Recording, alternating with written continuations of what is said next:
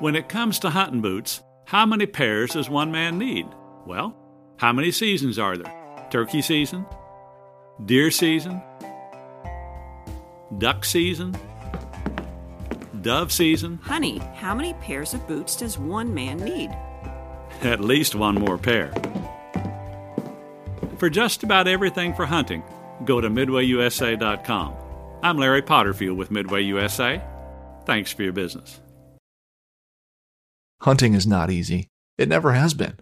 It takes dedication, motivation, a lot of patience, and quality gear. If you manage a food plot, put up stands, or need just one more game camera, we can help at MidwayUSA.com. We opened our doors in 1977 and continue to put customers first by offering super fast, same-day shipping. For just about everything for the outdoors, go to MidwayUSA.com. Hey, I just got back from lunch. Did you finish that report yet? Well, not exactly. Still working on it. I'm not finished just yet. I got a little sidetracked, but I will get them to you first thing this afternoon. It is first thing this afternoon. Well, yeah, I understand that, but I mean, I am working on it. What do you mean that the report isn't finished yet? I'm still in the process of working on it. I've just been a little distracted. Distracted? Our meeting starts in an hour. I can have it. No. What were you doing? Were you listening to another hunting podcast again? I swear, I give the staff in this office the freedom to do whatever they want to do as long as they meet a deadline. That is the first bullet underneath your job description. Pays attention to detail and deadlines.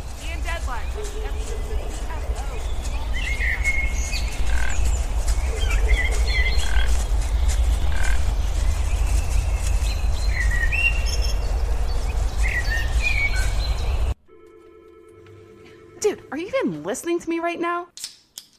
Hey guys, if you're looking for a quality bow dealership near Newcastle, Pennsylvania, look no farther than Williams Archery down in Edinburgh, PA, just minutes west of the city. They offer Hoyt, PSE, Elite, Bear, and many more brands. Go check out their bow fishing equipment or stop in for hands-on shooting lessons. Give Ron and Linda a call at 724-667-9660. We're also very excited to announce our new sponsor, Allen & Friends Custom Calls. With turkey season on everyone's mind, now is the time to order your custom-made calls from A&F.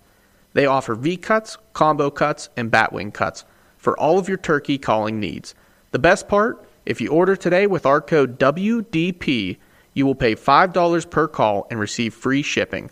Order today on Instagram at ANF_custom calls or by email at ANFcustomcalls@gmail.com. Welcome to episode 33 of the Whitetail Distraction Podcast. My name's Austin, and joining me in my basement for the last time, because it's finally warm outside, Charles Hedlund. How you doing, buddy? I'm doing fantastic. Fantastic. It's nice out, man. It is nice out.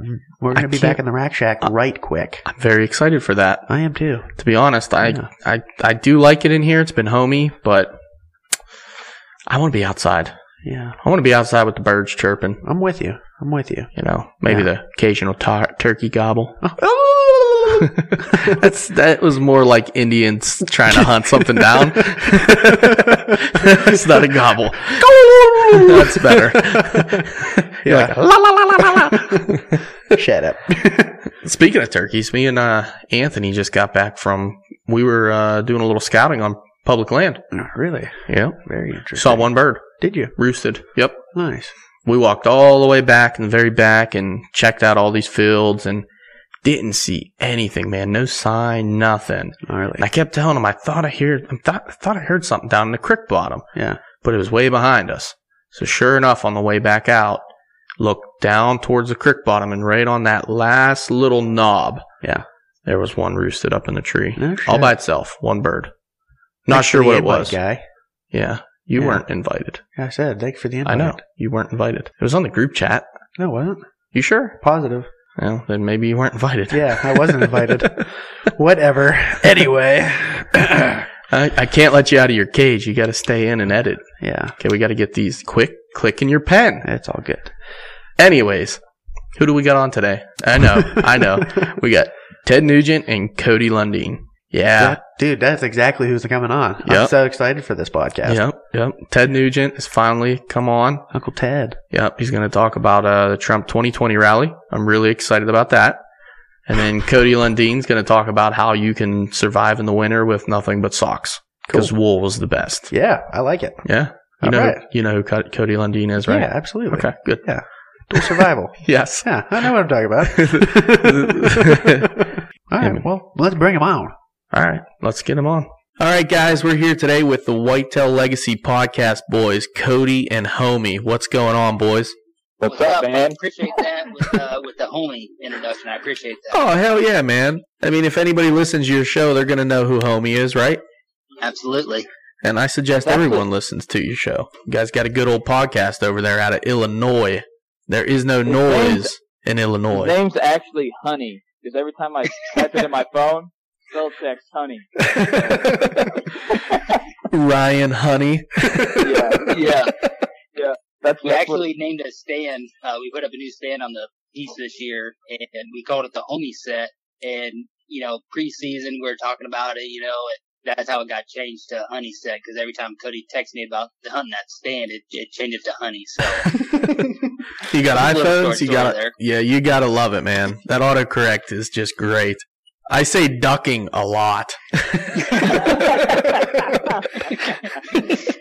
All right, boys. So I would say being over here in Pennsylvania and you guys having the show over in Illinois, I wouldn't doubt that some of the people may have stumbled upon your show, and we did give you a shout out on the VIP episode because we do listen and we do really like your show, and we do appreciate you guys getting us hooked up with Matt and Cindy, and those two are just phenomenal people. But why don't you get into a little bit of your introduction of where you guys are from and what you do professionally? All right. Go ahead, homie. So yeah, we do appreciate you guys, shouting us out there. Matt and Cindy, our title partner, they do a ton for us and we can't appreciate them enough. So they're very good people who have a very badass product, and, it's something that Cody and I use, and it's very easy to promote it because we truly believe in it. As far as what I do, I'm a track inspector for the railroad. Been doing that for 5 years. 3 years before that, I was a signal maintainer for a different railroad. So I've been railroading about 8 years now. So doing that, I've got 2 boys, taking up a lot of my extra free time, but no complaints there because it's the best job I've ever had. Nice. I'm sorry, you said you work for a bus depot? No, I work for that road that's made of rail. Oh, Did man. you get that railroad? We got it. Wait, we hunt by railroads. Have you ever been where we hunt? We don't go that far east. Oh, You're okay. too small. Wow. Oh. Punch to the gut. I'm Cody. I'm everything that Homie's not on the podcast. Homie is The looks? the tech guy, and I'm just the voice and the beard. I work for the railroad also. Little short story. Me and Homie got hired at the same time. And I walked in, I was like, that dude's got a camo hat. I'm going to sit by him. And that's how our friendship started. Wow. So, Exactly right. And, I've said before on our show, I've looked for Cody, somebody that's just like Cody, and it just happened to be Cody. I looked for that guy for 24 years, somebody who loves hunting as much as I do, somebody who loves the outdoors as much as I do, who loves to do the crazy shit that I like to do, and steps up and is a dad when his time came. So truly blessed to be able to find him. And if you guys are still looking for your guy, man, he's out there somewhere. It's just time and got to get lucky. yeah. Everybody's got to have a bro. Yeah. So, yeah, I still use that word. I'm cool. You're hip. But yeah, I work for the railroad. I do whatever job I can hold closest to home. So, sometimes I'm a welder, sometimes I'm a truck driver, sometimes I run a truck that hauls rail cars. Depends on the week. Last year I held 33 positions, so I like to switch around a lot. Yeah. Hey, there's nothing wrong with that, man. As long as you're close to home with the family, it's good to go, man. Yeah. And that's about it, man. And we run Whitetail Legacy Podcast. And just another shout out. We appreciate you guys having us on. I like your guys' show. I connect to like vibes in people. And I think you guys got a really good vibe going on as friendships like me and Homie do. So when you guys are doing your intro or talking to the guests, I really like your guys' personality and how you carry yourself on the show. I think a lot of people's podcasts, even if you think that you are a good hunter or something, I mean, everybody don't have to talk about it all the time, to talk themselves up. And that's something you guys don't do. So I appreciate that. When I listen to you guys, I'm not like, man, these guys they're just bragging about themselves for 6 hours. So I appreciate that. But yeah, I know it's late for you guys. So we appreciate you having us on. No, absolutely, man. Right back at you. We appreciate you guys coming on, and I I do like that you guys point out that we're not like, oh, we're the biggest buck hunters in the world and everything. Like, I'm a good hunter when it comes to killing does. Like, other than that, like, I get lucky sometimes. I think I'm just as good as my property. Yeah, that has a lot to do with it. No joke. And I think a lot of people, they take that for granted. They call themselves really good hunters, but I would just go ahead and venture a guess they have really good property. And you put any regular decent hunter on that property and they're going to do the same thing. Yeah. We haven't lucked into a giant buck like someone on this podcast yet, but we're not doing too bad. Dude, feed a lot of corn, hunt in a high fence, and you can kill them all the time. Nothing to it. I'm telling you guys. I've been telling people this for months. So I've been cutting holes in the high fences near us and hoping that they'd sneak out, but I don't think I'm cutting the hole big enough. Yeah, got to get it wider, man. Yeah, that's the problem. The 300-inch deer can't fit out of it. Yeah, that's what I'm going for next year. I got a 300. I've been leash training. I'm really good at it. Really good at it. All right, let's throw an idea past you. What do you think about this? We've talked about it on the podcast, and we've thrown it around. We're going to go and buy a doe, and we're going to tie it to the base of our tree when it goes in estrus, and then we're just going to bait the big bucks in. What do you think? If that's legal in your state, I want you to do it just to see what happens. I'll watch. I highly doubt it. Going to be turning the can call over to left and right. Bleeding all morning. Dude, I think that's legal in North Korea, and that's about it. All right, let's go to North Korea. They got tigers over there. Baiting tigers, is that legal? I don't know. I'm out on that, man. Anything that could kill me. I'm even a little skeptical on bears. People talk to me, like I get messages from people about bear hunting. I know nothing about it. Absolutely nothing. I know a little bit more about deer hunting than bear hunting. But yeah, maybe you don't want to come to my camp then. There's plenty of bear up there. There's a lot. Big black bears, man. We had my buddy on the podcast a couple episodes ago. His group killed a 780-pound black bear. Jeez. That is giant.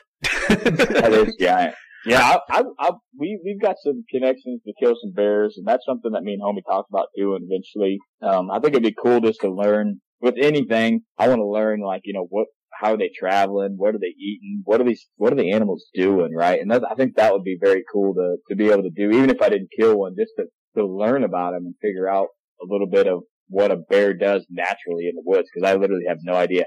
Me and homie, remember when we were talking about the deer out west on our podcast? Every time someone that listens to our podcast that's not from the Midwest just owns us. They're like, they know shit about bears. They know nothing about mule deer, right? I was like, what's a mule deer raking antlers on in Nevada? There ain't no trees out there. to get the velvet on, right? The deer in Kansas, rub it on. They just rub it on each other. Every time I hear that, I'm like, wow. Yeah. They just fight it off. They just tangle antlers till it all comes off. I think that's it. We don't know. You've got a better idea about it than we do. Yeah. No, I have no clue.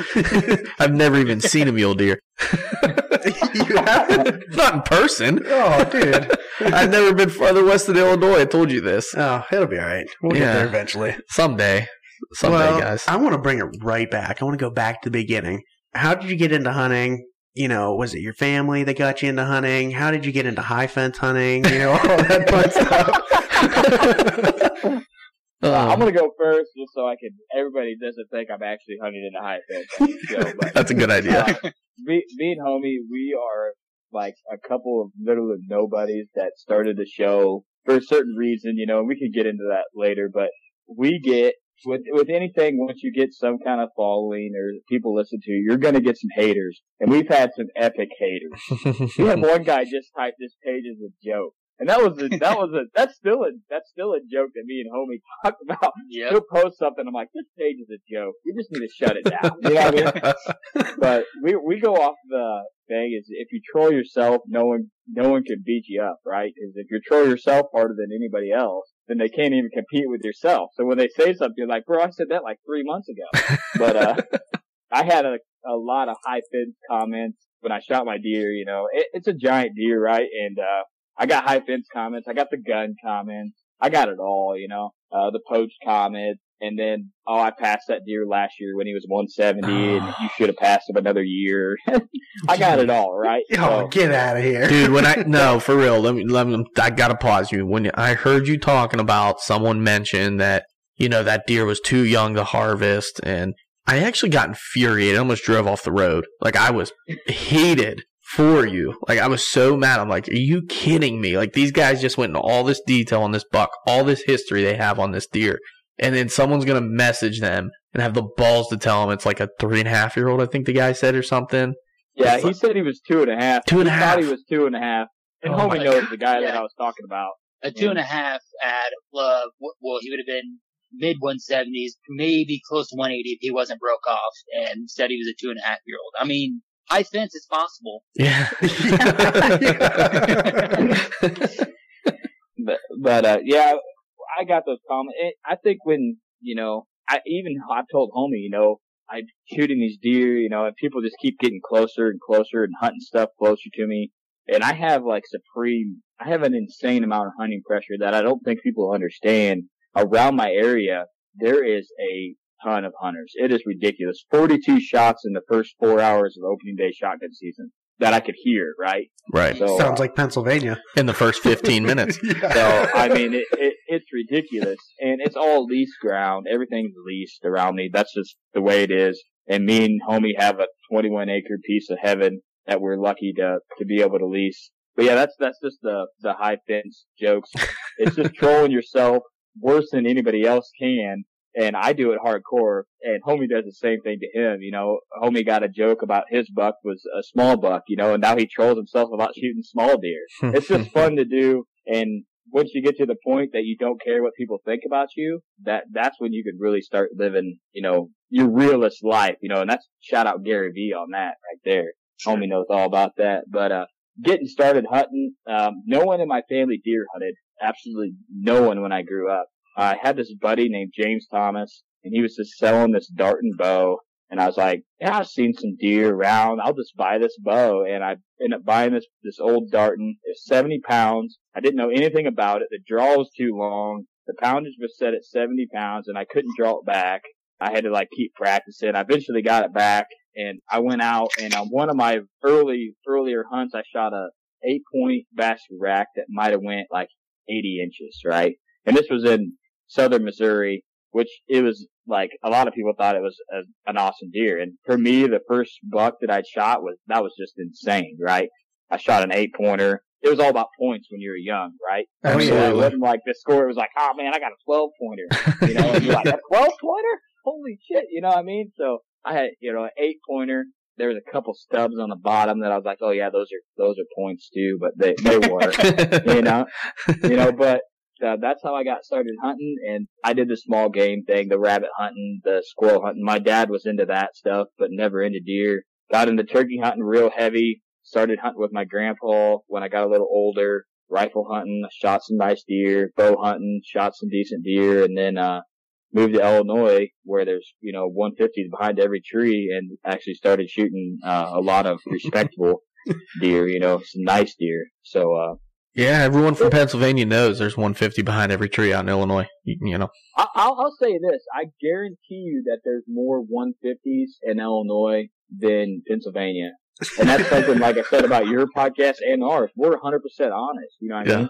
I don't know how many times I've said on our podcast that the piece of ground that I hunt is extremely good, right? And that's part of the reason that I'm successful. But the point that me and homie try to instill on our podcast is if me and homie can find a piece that's that good, literally anybody can. homie, how many times do I call you about this another little piece that I found? And I'm like, oh, this is gonna be fire. Yeah, all the time. It's a piece that everybody looks at because they can see the potential, but they're like, well, it's only 14 acres. Mm-hmm. Or it's just a single draw between two pieces of, one spot's public ground and then the other one's like a sewer. Nobody is willing to take the risk of hanging a camera there that they really want in this fire spot that they get awesome pics of year after year. And, that's one thing that Cody brings to the podcast is he's got the hook upon some dynamite ground. Yeah, I mean, I'll be straight up honest with you.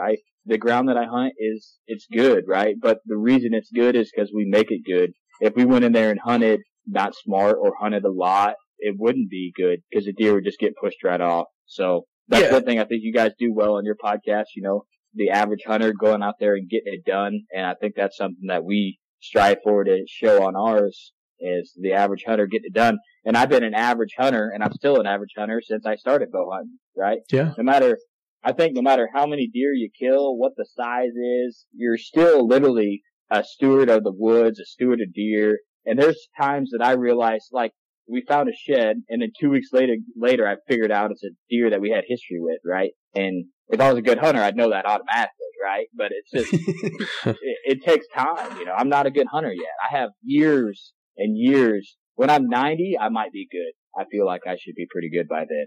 But I'm right there with you, man, honestly. Yeah, we've been fortunate. We've been hunting a long time, the two of us, and me personally, I've been very fortunate to gain advice from my father that's been hunting forever and ever. And I would say he's a very good hunter. That's someone that gets it done year in and year out on all kinds of deer in different states, and he puts in the work. But going back to what you guys are talking about, let's not forget the reason you're even setting foot on that ground is because you earned it. You're doing extracurricular things outside of hunting season that a lot of people wouldn't even think about doing, which is incredible. Mexican birds, man. Mexican birds, man. The key to success. Find someone that wants you to take care of some migrating birds, you're in. The Mexican cartel birds that transport cocaine across boundary lines. I'm going to teach him how. And he only has a real stellar ground. So. You wanted that 4K camera, right? Yeah. All right, homie. You go. I talked enough. I think I went on my first hunt, the rabbit hunt, when I was maybe 8 or 9 years old. I was a dog, so I was walking through like 12-foot dillweed patches, falling on my ass every other step. We actually just put up a post on Facebook here, and I told this story. And after about, the 30th time falling on my ass, I'm like, I'm not sure that this hunt thing's going to be for me. It's just too much work. I'm constantly falling down. I don't know what I'm even doing out here. I'm wearing this bright orange clothing. Every rabbit's going to see me. So I'm not sure that this hunting thing's going to work out for me, even though my dad and my older brother want me to be walking, and be the dog for them. So I'm not sure that I'm going to go next time when they ask me to go because this sucks. But I think the next time I went rabbit hunting when they asked me, and then when I was in 6th grade, my dad's kind of system that he set up is when you're in 6th grade, you get to go and you get to sit with him while he's hunting. He was just strictly a gun hunter, and then that's kind of like you getting to experience it and be like, all right, is this something that you want to do? Get to see him shoot a deer, see it's dead, back it out. Then when you're in 7th grade, take your hunter safety course, pass it, and you're like, all right, you going or you're not going. And, to order tags. And, in the moment, you're like, well, yeah, I want to go. But then when it comes down to it, you're like, man, that's a big decision. So ended up going, of course. And 7th grade year, you just kind of sit, 80, 100 yards from dad, to where he can tuck you in on his way to his stand. You're set up in a little portable about 8 feet off the ground, make it feel like you're up in the stand. And I didn't shoot a deer until I was a freshman in high school with a gun. And it was like, I missed a deer at 4.5 yards, my 8th grade deer, because he told me, he's like, hey, if you ever get tired, just get down on the platform and go to sleep, that way I don't have to worry about you falling off the seat. So I was like, okay, so I did that because I had a basketball game the night before, get down, and I literally am back in the seat for 10 seconds, and this doe just comes hauling ass right by me. And it's probably the third legit deer I've had the opportunity to take a shot at, and I mean, it just whiffed it. So then, you're you're a little kid, you're all ramped up at camp, you know, getting lunch, and you're just telling everybody, and then everybody's like, "You missed a deer at 4.5 yards." So I'm kind of that guy, you know, that has that story because, you know, you're so amped up that you had a deer that close. But moving on from that, my very first hunt when I was in 6th grade with my dad, he shot a buck in the morning. We tracked it, couldn't find it. And then that afternoon we went and we hunted off the ground, and he shot like a mid 160s at about 8 yards. So that was pretty cool for me to experience. And at the time, like, have literally no idea what just happened because it's his biggest buck of his life. And, you know, just to see like how magical, looking back on it, you know, how magical that moment was to be there with him and experience him getting his biggest buck. And then you just start like piecing it together. Like, dude, we were on the ground, the deer coming behind us and shouldn't have even been there, and just all the crazy stuff that happens when you're deer hunting. So that was really cool. And then I got my first bow when I was 16. I was able to drive myself to my hunting place because it's almost like an hour away. And so that first year I was able to drive, I got my bow and I started hunting like I was shotgun hunting because that was all I knew. And then, you know, I shot a couple small bucks with a gun up to that point. And when I got that bow in my hand, I just felt like I needed to get on that trophy level and, you know, take a 130 and above.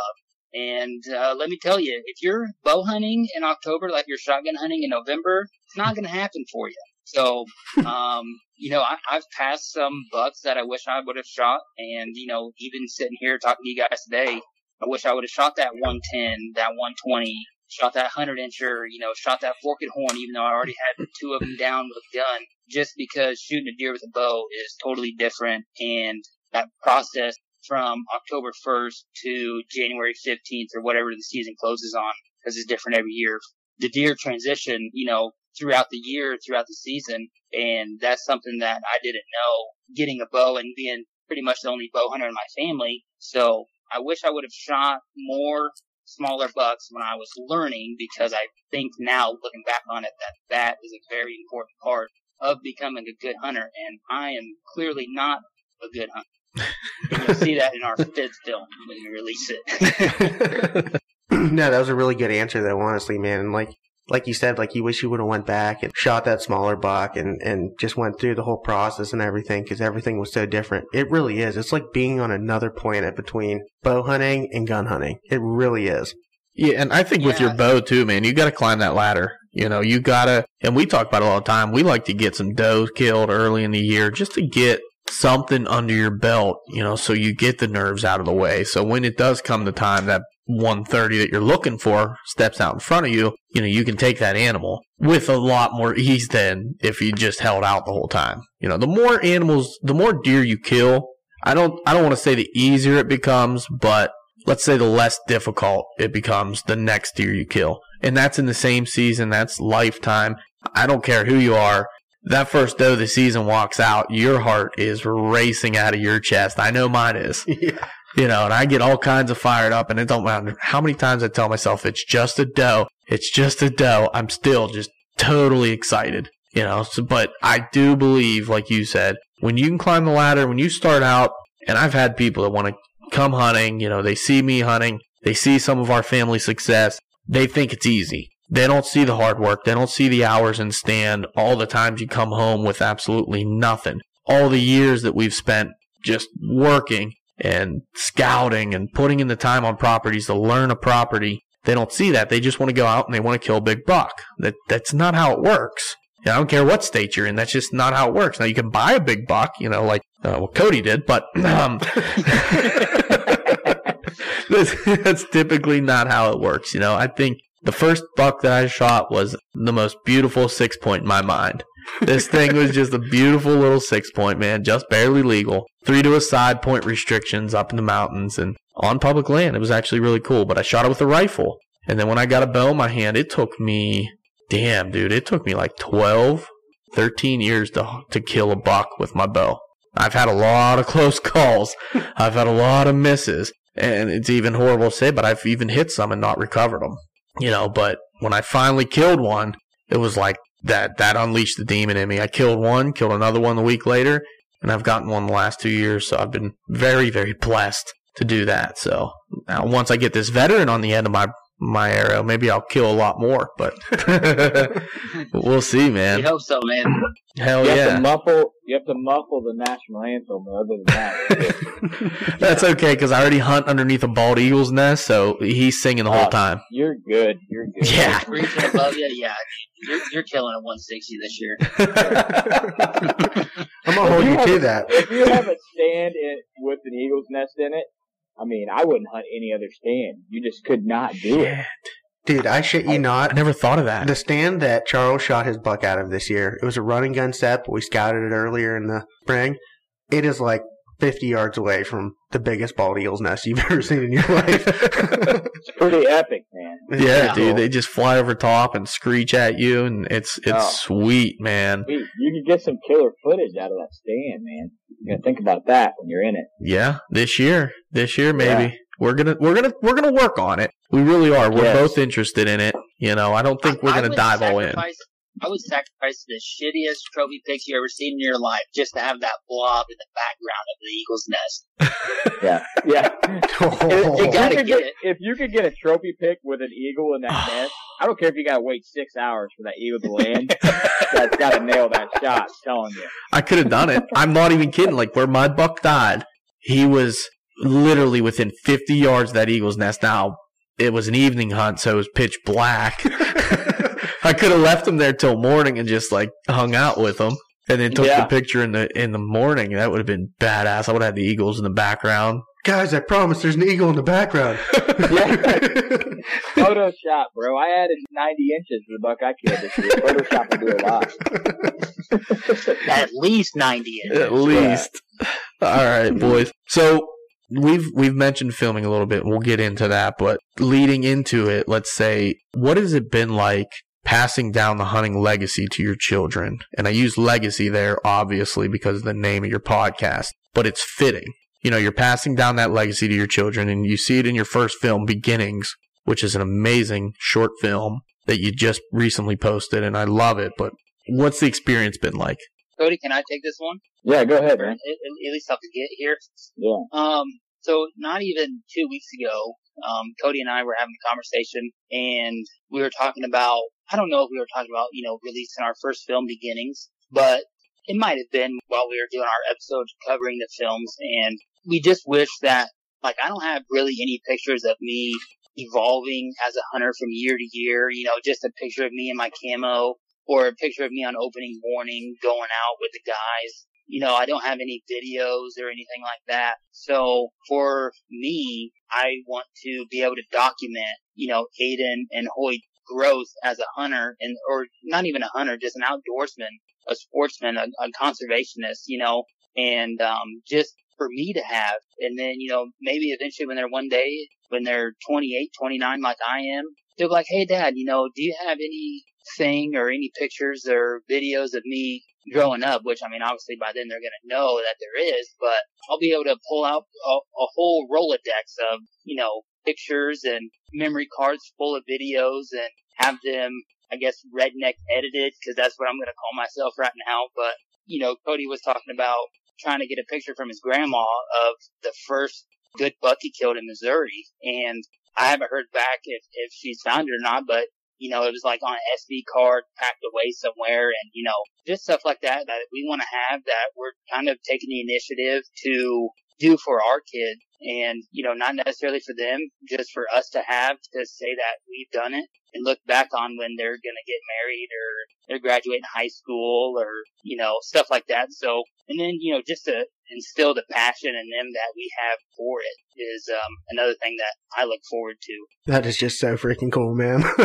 Honestly, I love that about you guys. Like, that focus and that drive to, like, involve your kids is just, it's huge, man. We're always talking about getting new hunters involved and stuff like that. It's not typically kids. It's typically guys our age, or people a little older, maybe some, like, younger teenagers and stuff like that. But bringing your kids up from, like, the young age and getting them involved, like how we grew up. Right. That's so cool, man. And it's dying. Our sport is dying because people aren't getting their kids involved. Yeah, so every time I get a pound of hamburger or a pound of deer meat out of the deep freeze in the basement, or another sack, because that's what I get it from in the butcher shop, Aiden he'll walk halfway down the stairs with me, and he'll be like, he'll say heart deer.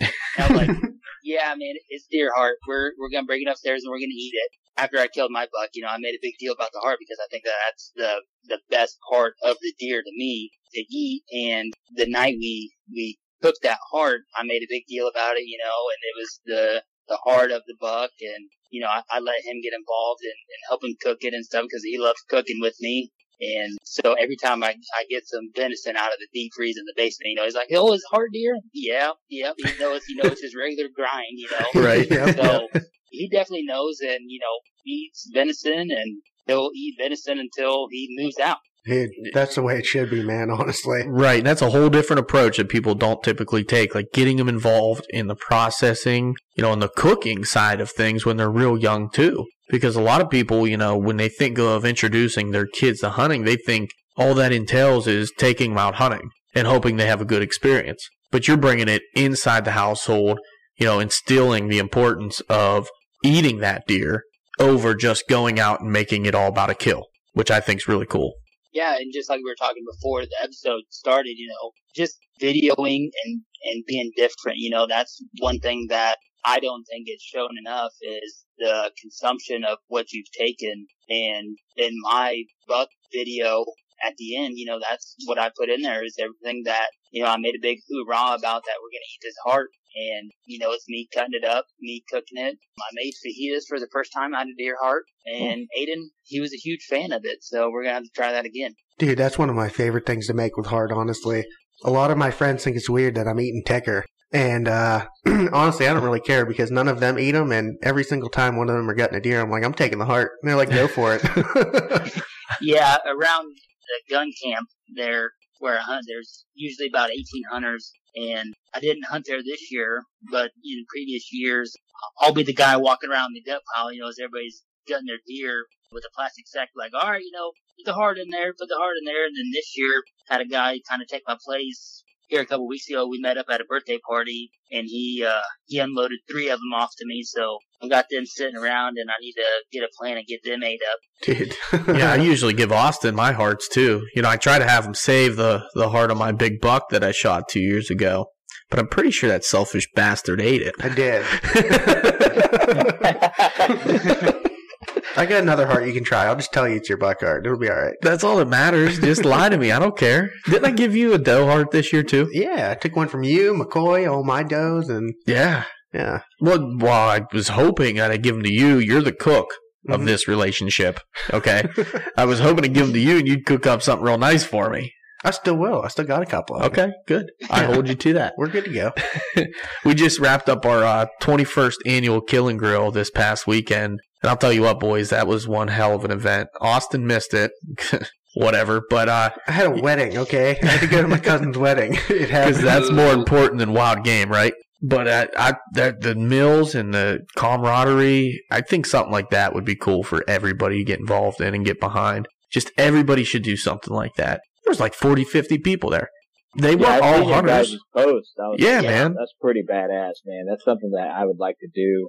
Yeah. And me and homie are huge on the heart. Like when we're gutting it, we're like, oh, we got to put this, somewhere where we can keep it. And I think if people had it, they'd be like, damn, that's good.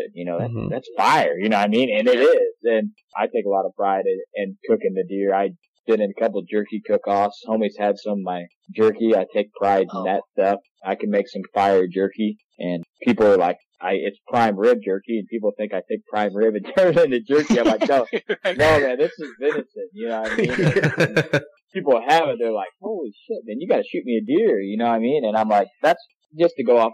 I'm the same thing as homie. I don't, need to go real deep. We named our show Whitetail Legacy because we want to leave a legacy of knowledge behind for our kids, right? So all our stuff saved. So if my kid's 16, he'll be able to go back and how many episodes we have and listen to us grow as hunters, listen to the guests we have on. That's going to make him such a better hunter, and I'll be able to talk to him. I hope he brings up like do that James Wheeler episodes as Baller, and I'll be like, go into detail with him, right? That's what I'm hoping. And, I think it's important on our podcast, we try to have fun like you guys do, because hunting's supposed to be fun too.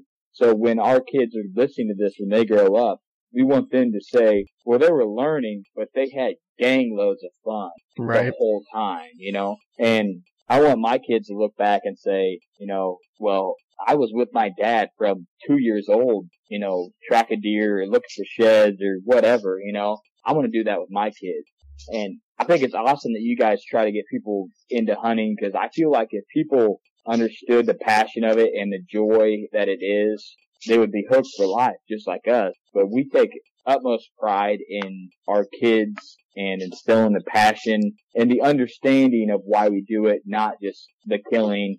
There's a lot more to it, and we try to showcase that in our films that we have coming out. Well, speaking of your films, I want to kind of branch off to that for a little bit and kind of get into it. Like, why don't you tell me about, you guys are coming out with a mini series of films. You guys are coming out with 5 short films. Why don't you kind of get into that and kind of tell the story of how you guys wanted to get into filming, and then, branch off and let everybody know what films are coming out and everything like that, all the nitty gritty. Well, I'll start off with me and Homie filmed the first year. We didn't make it out of October.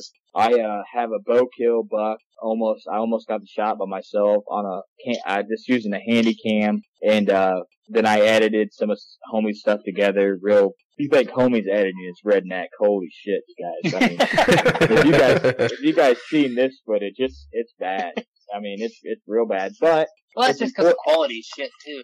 It's important for us to leave that there, right? Because that's the progression of us as hunters. And even like you guys filming, like I wanna promote you guys doing it, right? Whether you film with handy cams or you get into it and get a nice DSLR or a nice video camera, whatever you do, it's so awesome to have those memories. So that's what me and Homie started out with, is we want to capture memories. We know we're both dads. We want to capture this stuff so we can watch it, There's going to be a time in my life, I remember when I was a kid, I didn't want to hang out with my dad, right? Like, I'm too cool for that. Or, when I moved away, I know that takes a toll, and I'm going to be able to look back at all this footage of me with my kid or just hunting in general, and I'm going to look back and be like, and you can remember stuff, but when you watch the footage, like when I shot Mr. Freeze, I thought he was on a full run, and I watched the footage, he's just barely trotting. You know what I mean? And it's just, you get it instilled in your mind. It happened one way, but it happened a complete different way. And with the footage, it never lies.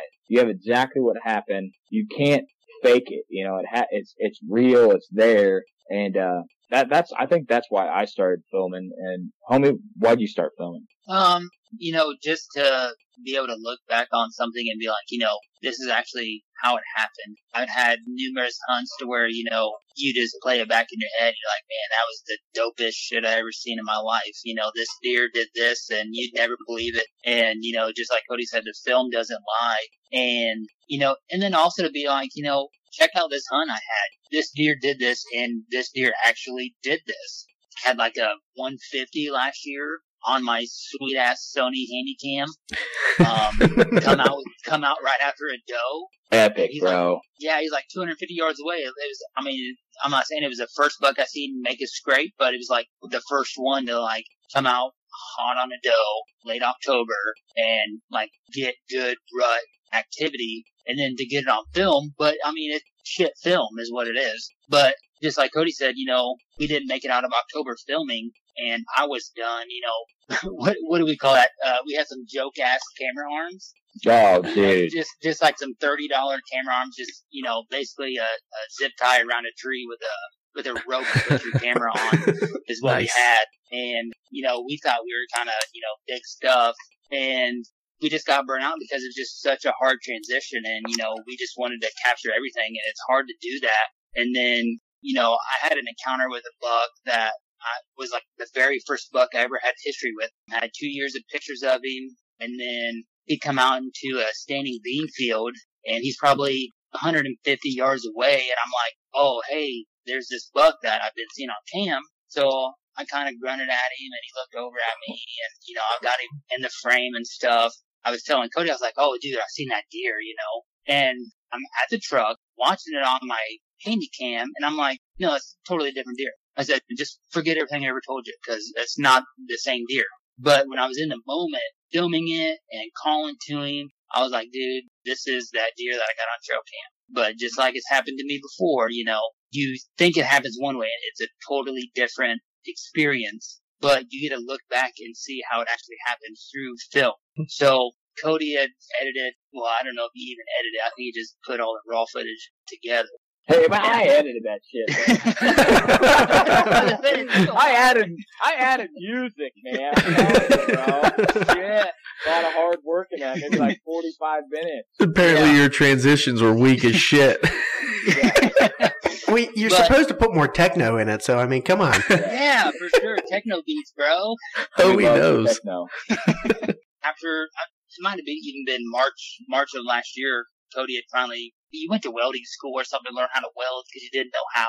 And had some time away from the wife and kids to get my SD card and get some stuff put together. And it was just basically a highlight of, you know, my season that was so short through filming. And when I seen that put together, I was like, dude, that was actually like pretty cool. I mean, it was garbage. I mean, it's garbage. But for me to see that put together, like, you know, that was what all that hard work was put into produce, was something like that. And then that kind of reignited my fire, and it was like, all right, I'm going in. I know we can produce something that's half-ass decent. We just got to get good cameras and really stop and think about how we want to film and how we want to produce what hunting means to us. Yeah, absolutely. I think one of the things for me would be the coolest if we consider filming. Yeah, we're just considering starting hunting, guys. We've been lying this entire time. We talked about now making you're this like Cody on Whitetail Lakes. But the best part of filming for me would be helping me describe the deer that I see to people that I always get within like 100 yards but don't close the deal on, or I screw up on, or I miss, or whatever, you know. Because I try to tell them, like, man, it was this real nice 8-point. You got to see this. And, you know, I see people their eyes start rolling in the back of their head. Like, man, this guy's just full of shit. There's no way he's missed 4 deer over 130. I just made that number up. But I think that'd be cool, playing it back, like you said, because there's a lot of times right after it happens so fast. We hear that all the time. It happened so fast. Like, well, what happened after you shot? I don't know. It happened so fast. I don't know. He was coming in left to right. Well, the deer was coming in left to right, and I think he ran over to the right.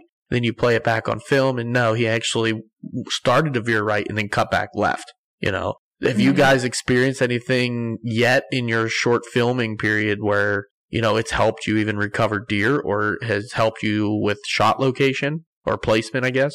Both the deer that I have killed on film, well, even my grandpa's deer, everyth's dropped. I've seen it drop. So. Nice. That hasn't been the case for me. It helped homie out though. It helped? Yeah, it helped homie out though on your buck kill, you know, with the. That one. With the Tacticam footage. Yep. So. Did help there. You know, I was really tore up about that because it was, you know, it was under 30 on the range, and, you know, just to make a less than stellar shot on that deer, you know, I was really tore up about it. And then you get into your own head when you're sitting there and just stewing about it. You know, you're almost your worst enemy at that point. But the one I was laughing about before Cody brought that one up, I have a doe kill on film, and I told Cody, I was like, well, I shot the deer right here, and then she started running toward this draw, so I shot her again because I didn't want her to make it to the draw. And if it was in focus, you'd be able to tell a little bit better, but I'm not a very good filmer and I'm not a very good hunter, so both of these are kind of meeting in the middle. I missed a deer at, like, Cody, how far is that? 15, 18 yards? 12. You're saying bigger number than what I said. See, the film don't lie, bro. Alright, so it's 4 yards. You just reached out and threw your arrow at him? No, we're gun hunting. We're on full-on cool kid level.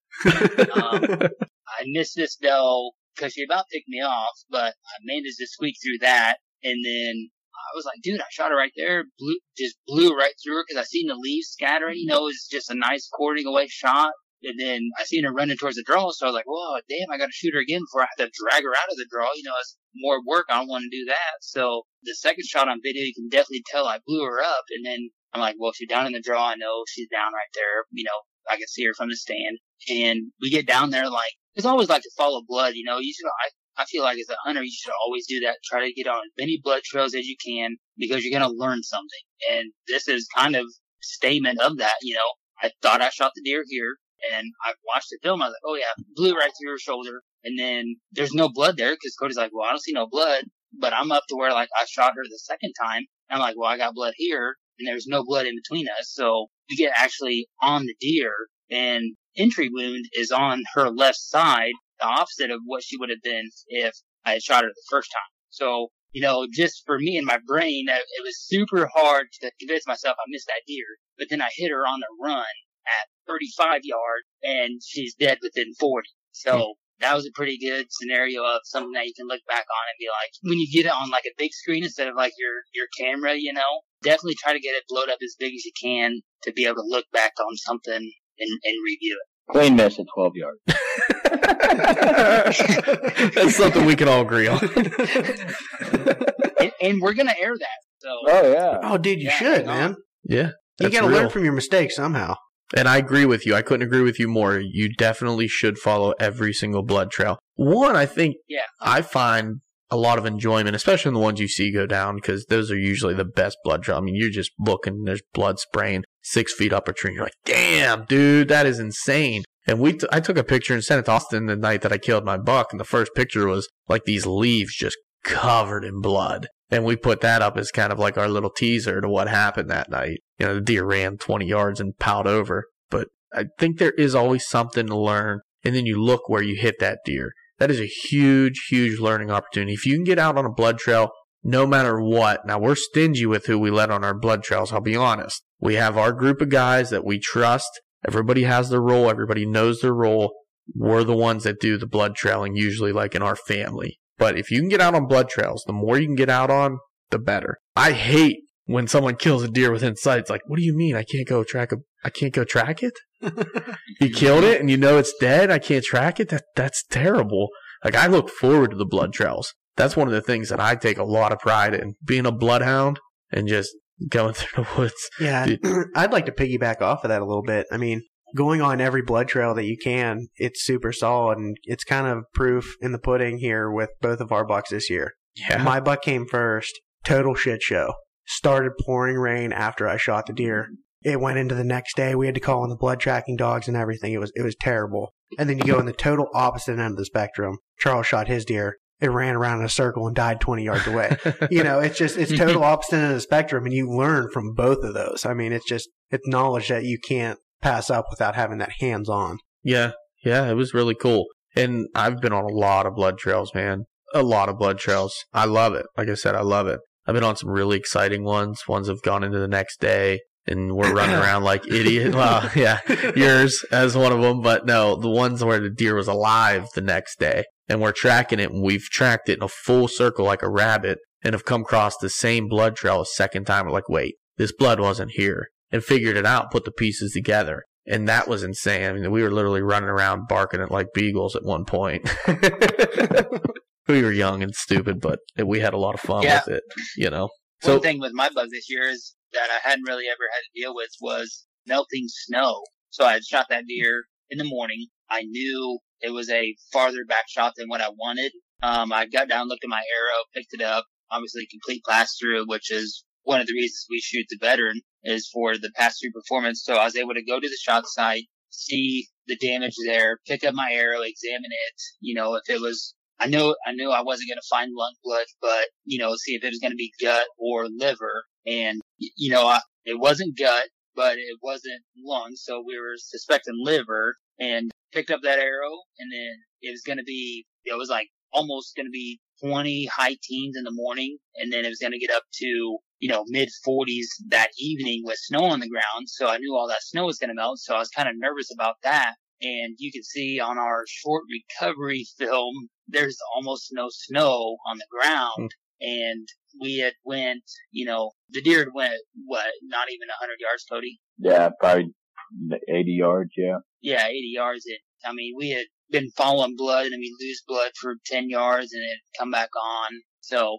that was something new to me is, just like you said there with the rain, but mine would have been, the melting snow presented a different challenge that I hadn't been on yet. So it sounds like you guys had a pretty good season, though, overall in 2018. I mean, you both got bucks. One of you with a bow. Shout out to homie. Good job. One of you on a high fence property with a gun. Yep. You get the A Nailed for it. effort and the the second place trophy, Cody. You have to get it done somehow. I mean, Participation you forgot the pile trophy. Of corn. Shout out next level. Yes. He's gonna hate that I just said that. I'm gonna get like 98 text messages. But it's gonna be hilarious. 98 snaps. Yeah, I thought he said that, corn was so healthy for deer. You just throw that giant pile of corn and salt out there for them. Yeah, that's all you gotta do, man. That's Yeah, awesome. we had an absolute blessed year, and we both killed bucks. But me and homie growing as hunters, and I don't know really what it was about this year, but we just took a whole different outlook on how we were going to approach it. I don't know if it's becoming a dad or getting a little bit older, but we slowed down and really absorbed the whole season. And when it was time to celebrate, we celebrated like animals. And when it was time to put in work, we put in work. And when it was time to not hunt because it wasn't right, we didn't hunt. And I think this is the first year that we actually strategically nailed what we wanted to do. And that's something I talk about on the podcast a lot, is slowing down and soaking it in. Homie, how many hours did we spend with my buck before we got him in the truck? I would say at least 3. Oh, man. Wow.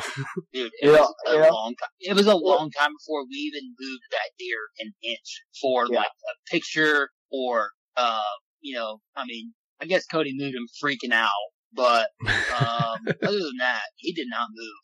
And, that was, I think you even say it in the video, dude, I just want to soak this in and just, feel what I'm feeling right now. And then I don't even know why, but Jake was there, Cody and I's friend. We were trying to get him a doe. So we kind of had a third guy there to take the camera and just get Cody and I down for a deer that we had been chasing all year. And I don't even know why, but next thing you know, I'm crying. And it was just because we didn't feel like we were good enough hunters to be able to kill a deer of his size. This deer is super smart. We felt like he was only accessing the property on a southwest wind. And, then it's literally unkillable. Cody shoots the deer. He doesn't even know it's Mr. Freeze. And he's like, so Cody calls me all shook. And I'm like, I answered the phone. I could tell he was shook. I was like, all right, did you kill him? And he's like, no, but I just killed probably my biggest buck ever, probably 170, just get down and get over here. So I was like, all right. I want to pause you there so people don't think I'm crazy. So in my mind, right, when you see a 190 coming through the woods, you know it's a 190, right? I mean, I would hope so. I don't. When it happens, you don't think it's a 190. In my mind, when I've seen that deer 3 years and never even putting eyes on him, I imagine me seeing him as this epic moment of oh my God, it's him. He's a giant. And homie knows me very well. I like to look at the antlers, figure if they're a shooter, and then never look again, right? Yeah. And that's what I do, right? Yeah. And another thing that I do that a lot of people don't do is I fake kill the shit out of stuff. You guys picked that up on the podcast, the fake kill. That goes back to just killing, being confident. If a forked horn comes in early season, I draw back with the arrow and everything, and I put my pin on them, and I'm like, in my mind, I say, "You're dead," and that gives me confidence to go on to, if a buck I want to shoot, I've already drawn on 8 small deer, and that's something I like to do. I like to fake kill does and small bucks, and it just gives me confidence, just drawing on deer at the right moment and centering my pin, going through my cycle, but never hitting the release, and when that buck came in, I knew it was an absolute giant. I looked at him 1 second. I wish we had it on footage. I looked at it 1 second. I was like, oh yeah, that's a shooter. My buddy Jake, my buddy Jake's in the stand with me, and he goes, "There's a buck." I'm like, "Oh yeah, it's a shooter." And then I just throw him the camera, but you can go ahead and go back. In the film, it's kind of confusing because like I'm in the stand and I don't know it's him, and then I get up there, but you can't see those inside kickers. And without those inside kickers, he's a mainframe 170 class deer. Yeah. Okay. So I was pretty dang close to what the deer was, but I thought it was a 12-pointer. Because the inside points, I just added as another G, like a G4 or something. You know what I mean? Yeah. But dude, I don't even know what that looks like, honestly. A 170 coming through the woods, let alone. Yeah, you know we don't speak big deer around here, okay? Yeah. So yeah, you got to talk a little slower. 170 coming through the woods, it looks smaller than I imagined it looked. Okay. You know what I mean? Fair enough. I mean, a 190 coming through the woods, it looks smaller. I told homie that I had just shot a mid 170s class deer. And, man. It was a deer that, so where we were set up, homie was set up in a spot where if the buck were coming south, he was going to get the first opportunity. And if a buck was going north, I was going to get the first opportunity. And we were both in a pinch that during shotgun season has historically been where big bucks go when they get pushed off the neighbors. I shot that deer at 9:10 in the morning. There's a second deer that I'd seen. I just passed a really solid buck right before that. And, like I said, the second deer I'd seen, and it's 9:10 in the morning, and then boom, there's a 190. So literally, you never know, but go ahead, homie. Go ahead. No, I was going to say, like, you talking about, when you know a 190 is going to come through the woods, we'll scroll through some trail cam pics, and, I mean, we'll have solid 130s, we'll have good 140s, we'll have that occasional, maybe that 150 we got running around will come by, but there's a back view of Mr. Freeze, and it's kind of blurry, but Cody, you're just scrolling through it the other night on Snap, I think, and, there's like two shooter bucks, and then boom, it's Mr. Freeze, and, I mean, it takes the whole picture, and you're just like, I'm gonna know when that deer comes by, and then, I'm talking to Cody on the phone, and I know he done something, because I heard him shoot. I'm like, okay, he didn't kill him, but you got your biggest buck to date down, according to how big you said he is. So, I was like, alright, dude, I'm just gonna come over there, I've already shot my doe, missed her at 4 yards, went down in the draw, and I know she's down, so I'm gonna come over there, see what you got going, do the filming thing on your camera, and we're gonna try to do this right, because I know at some point we're gonna try to release this to everybody to see, and then once Cody gets down out of the stand, all hell just breaks loose. Let's see. So I wanted to soak it in, right? And that's why I told homie this year is really important, because the reason I did that is because I shot some solid deer with a bow. I mean, repeatedly with, year after year after year. And it's always such a quick process, right? You shoot the deer, you get on the blood, you find the deer, you get it out of there as quick as possible. And I feel like that moment is what you reach for all year. Like you're searching for that one high of after you shoot the buck and then finding them. And then once you find them, it's like, okay, I gotta gut this deer, gotta get it out. And most of the time, if the weather's nice, you have plenty of time, to just slow down. And that's one thing I told homie. So I was like, homie's probably 250 yards from me, 300 yards. I'm like, I'm not getting on the stand until you get here. And I just dropped the biggest buck of my life, and it's laying 70 yards away. And it's kind of blocked by a tree. And I'm like, oh, he's dead. I mean, he's right there, laying right out in the open. And homie's like, have you seen him yet? I'm like, no, I'm waiting until you get here, Yeah, definitely. And thank God I did, or we wouldn't have got the reaction. Oh, yeah, dude. Yeah, it's a good point. Yeah, big time. Because that's real. You're going to be like, this is gold. Yeah, that's real. That reaction there, that first time. And that's what I wanted to ask you, because when you first walk up on the biggest buck you've ever shot, and I know I did. I remember Austin was with me. I was, yeah. And I shot this buck in archery, and when we first saw him, man, every emotion runs through you at once. And I was almost in shock. Like, I was just standing back admiring. Like, I couldn't even approach the deer. And he's like, get over there. Get your hands on him. And I'm like, yeah, you're right. You're right, man. I'm sorry. I didn't know what to do. Like, you walk up and you just, like, you're stunned. You're in shock. Did you, well, maybe I'll have to wait to see the film when it comes out to know what you did, but I know that's my reaction. Okay. I'll let you guys know. When I hit the ground, I walked for about 3.5 inches, and then there was a full sprint. And when I had to run uphill. It's pretty steep. And when I got like halfway there, I seen that inside kicker and like I had a heart flutter. I was like, oh my God, you know. So I knew it was a 180 at that point, right? So I'm like, oh my God. And I knew it was this buck that I had like hours and hours and hours of just agony. I mean, I'm Snapchatting homie sitting on the toilet game planning this buck. You know what I mean? Like, we're in deep on this thing. And, I see that inside kicker and then I took no time to get my hands on him because I grab a hold of him and I'm like, you're at a moment. So I don't feel like I have been hunting long enough to kill a deer of that quality, right? I feel like it's not something that you can't, I don't feel like you can 100% earn a deer, but I feel like you can somewhat, right? You can put the work in, you get the skill, you get the knowledge, and you figure it out. And I don't feel like I got to that point as a hunter where I know 10 guys that are way better hunters than me, right? That haven't got to that point, that have put in 20 plus years hunting that haven't done that, right? That's something that everybody wants to do, right? They want to shoot, you know, a 200-inch class or a 190 class deer. And I just didn't feel like I was there. And you guys have seen the footage. I literally say on camera, I do not deserve this deer. And it's raw. It's 100% what I was feeling in that moment. And he shuns the deer completely away from him. I'm like, wow. You know, and then I went complete Ricky Bobby. I didn't even know what to do with my hands. Like, I went complete Ricky Bobby. What I'm doing with my hands.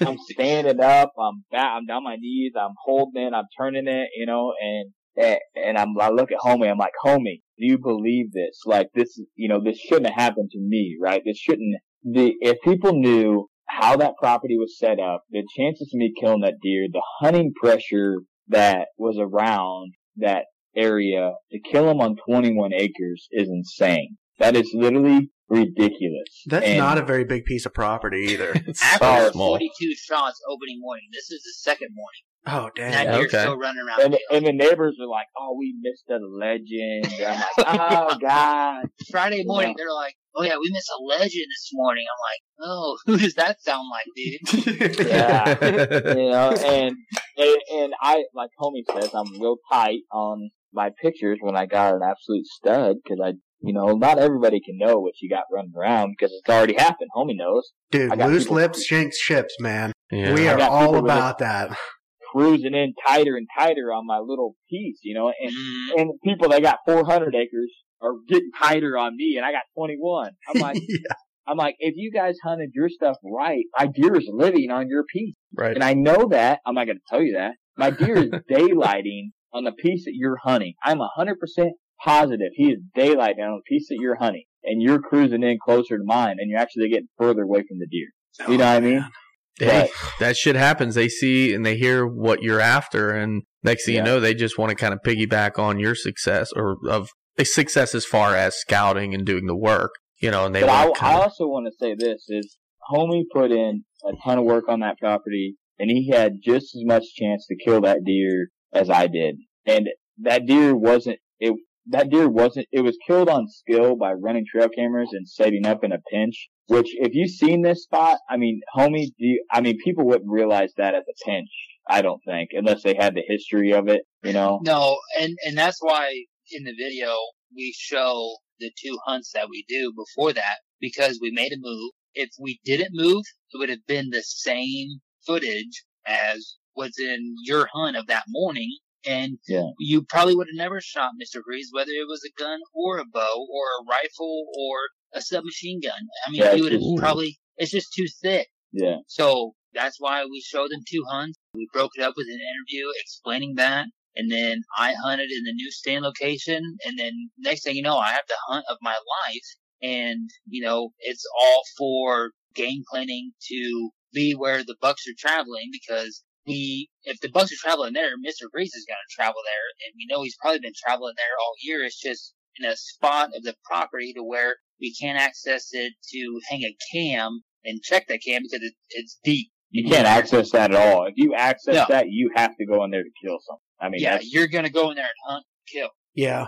That's one of the spots you put one of those cameras out, and it's just got to be historical data. You got to leave it out there all season. For sure. So we have right now, we only have one mobile cam.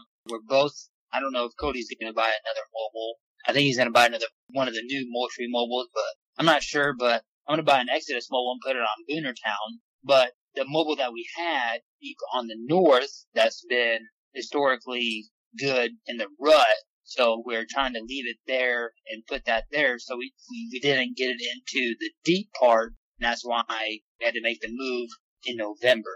And then that was the stand Mr. Grease got killed out of. Yeah, so we made the move, and like Homie said, if we wouldn't have moved that stand, and you can ask Homie, he wanted to go deeper, and I'm a very tiptoe hunter. You know, I like to really play the edges and not pressure a lot, and just I've been successful at it. But could I have been more successful if I got insane? Yeah, go ahead. For somebody who has a full sin personality, he's the most tiptoe hunter I've ever met in my life. See, that's crazy to me, man. It really is. Like, thinking that you guys are being that conservative on something like that. Like, I understand that's a small piece of property, but I feel like if you got those rate days, I'd be like aggressive. Yeah, and my first year really on the property hunting, kind of, hardcore, I'm going to listen to Cody. Definitely. He's the one in charge because he knows the property. So if he says, we're not going in there, we're not going in there. But the stand that he hunted that morning before we moved it was the first time anybody had been back there. And I didn't even question why, because all my faith was in Cody of knowing the property. He's like, no, we're just not going back there. I was like, okay, cool. We're not going back there in October. All right, go ahead. We had 3 hunts total. We had actually 2 hunts including yours. We had 3 hunts total after we moved the stand when I killed the deer. Yep. In that area. For the year. And, there's still 8 acres that I didn't even touch. 8 acres of ground on 21 acres that I didn't even touch. You holding that as a sanctuary, or are you not going in there for any particular reason, or you just haven't gone in there? I'm not going in there because I cannot access that property without pushing deer off. Yeah, I wouldn't either. And they don't stop at me. They go right onto the neighbors. And it wasn't a huge factor because before I shot and lost the mega giant that I talk about on my podcast, I didn't have people hunting as close as I do to me now. But now if I push a deer 100 yards, they could potentially get killed. You know what I mean? Jeez. So that's tough, man. Homie's, I got a double man stand on that property. Homie's never even seen. Homie's never even seen it. He hunted it a whole year, never even seen the stand. Oh man. You know what I mean? And it's just because I have, like Homie says, I have a full sin personality. I'm straight up.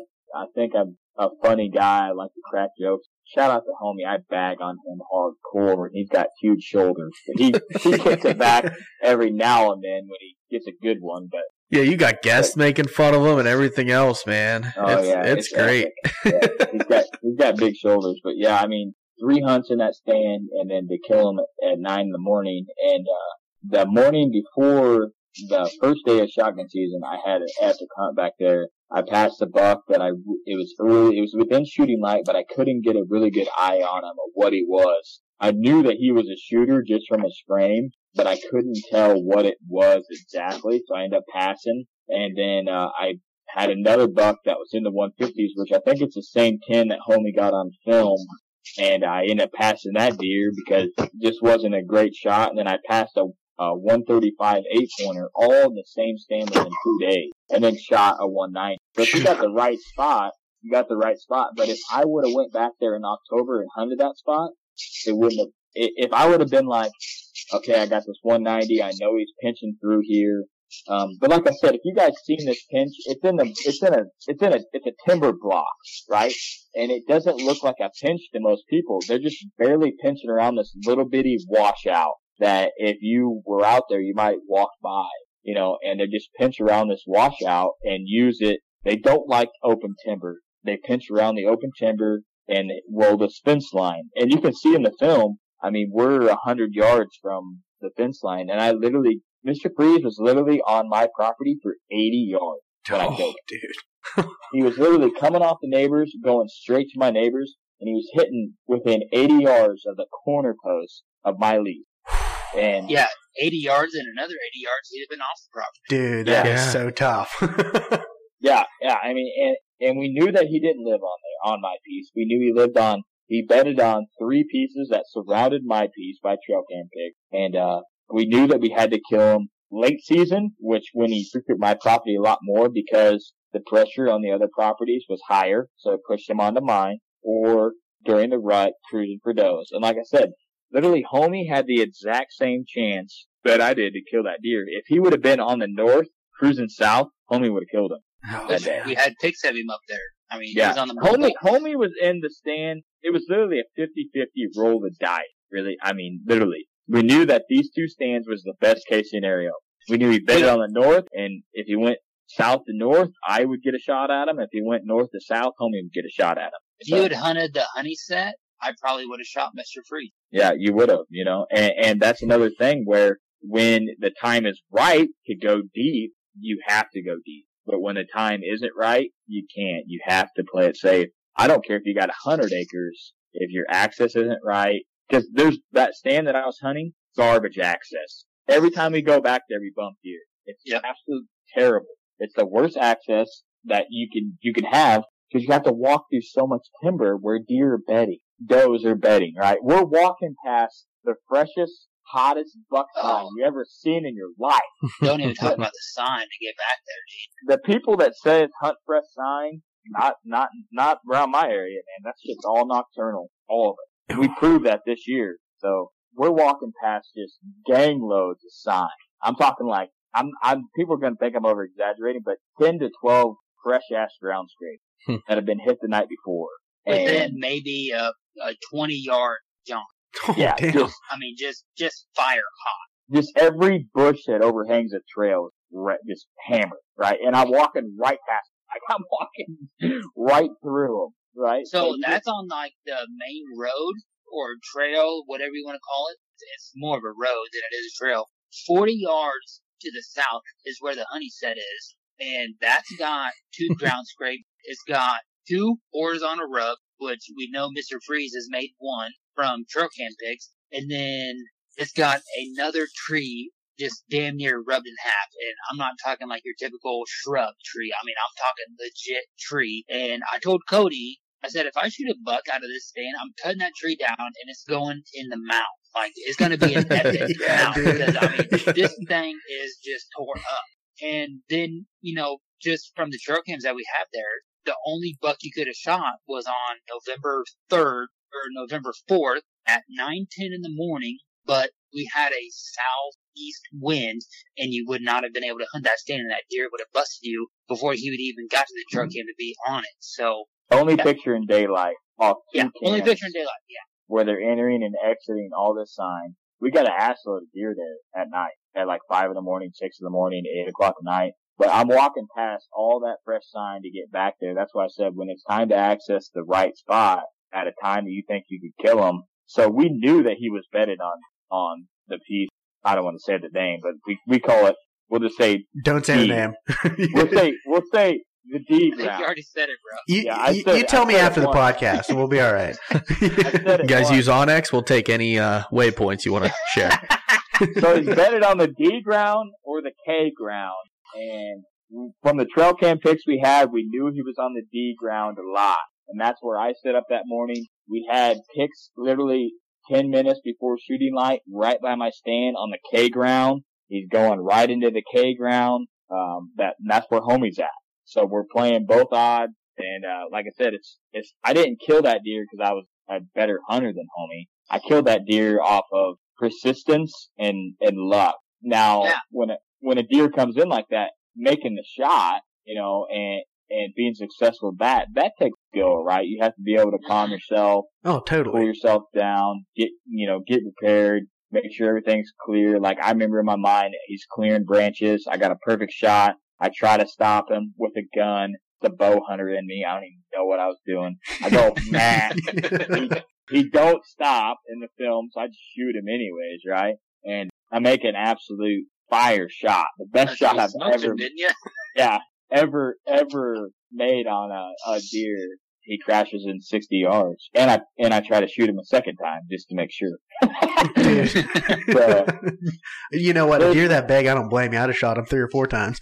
Yeah, there's some footage that didn't release. And the reason it didn't release is because it's just like, I was just so cocky in the footage. Like, I get up to the deer and I roll him over and I'm like, yeah, I effing smoked him. I'm like, I can't release that. That's not me. I was just in the moment. And, dude, I feel you, man. I totally get that. And that is you're proud, right? Yeah, man, you're proud. I mean, you better be. If you're not proud about that, I mean, there's something wrong with you. But it's still not better than any deer that, is a mature deer that someone's harvested and had history with. Is literally not any better than that. Did he have more antlers on a rack? Yeah. But is it any different than killing any other 5-year-old deer? I don't think so. Yeah. Other than know how old he was in his damn jaw in it. Yeah, I will eventually. I got it. Oh, yeah. Listen, I tell Austin the same thing. He killed this big old swamp donkey buck, and he won't send the teeth in. I have them. They're in the rack shack. It's ready to go. I just got to send the damn thing in. I'm really curious. I mean, his deer had like no teeth left in its mouth. I mean, it was it's procrastination. I don't want it to be a 3-year-old like the neighbors say. I'm scared too, man. Like, I think it's this great big freaking old swamp donkey, and I feel like I'm going to get the teeth back, and they're going to be like, yeah, it was 2.5-year-old. He just didn't floss when he was young.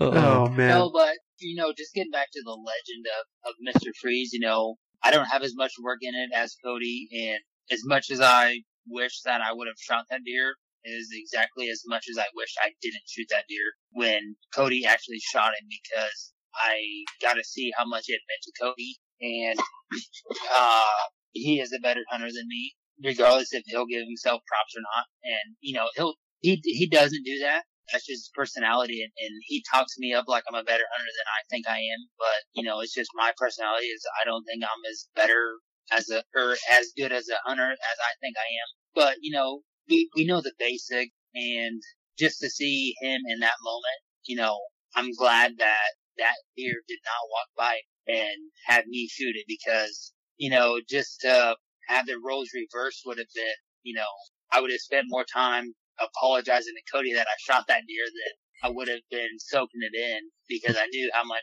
we had game planned together to shoot that deer.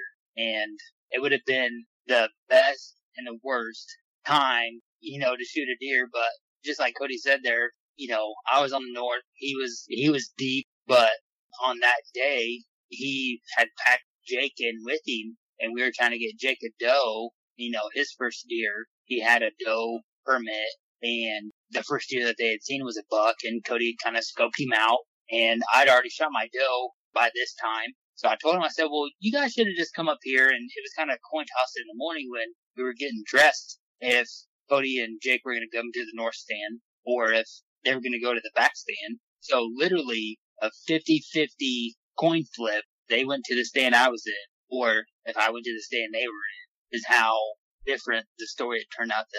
You would have shot the 135-8. I was saying. That's a good point. I'm like, shit, look at this guy. Dude, I want to go back and I want to touch on a couple of things real quick. Number one, congrats on killing like a freaking ginormous ass deer, honestly. Two. Well, it's high fence. Well, yeah, I mean, I was just going to say, high fence and corn and a gun. I mean, yeah, thank God in that 80 yards he was on your property that you cut a hole big enough in the fence from your neighbors to your property that he could just slip right through. I knew the only way he could pinch through there was through the hole in the fence. Right? You guys gave me another thing to bash myself with. Thank you so much. Best thing that's come out of this podcast. I'm going to be like, yep, came off the neighbors, cut a hole right there, the only place he could enter. I got it. Couldn't get out. There's a drawbridge on the other side with a tripwire. Once he went through, boom, closed right on there behind him. Right back over. Yep.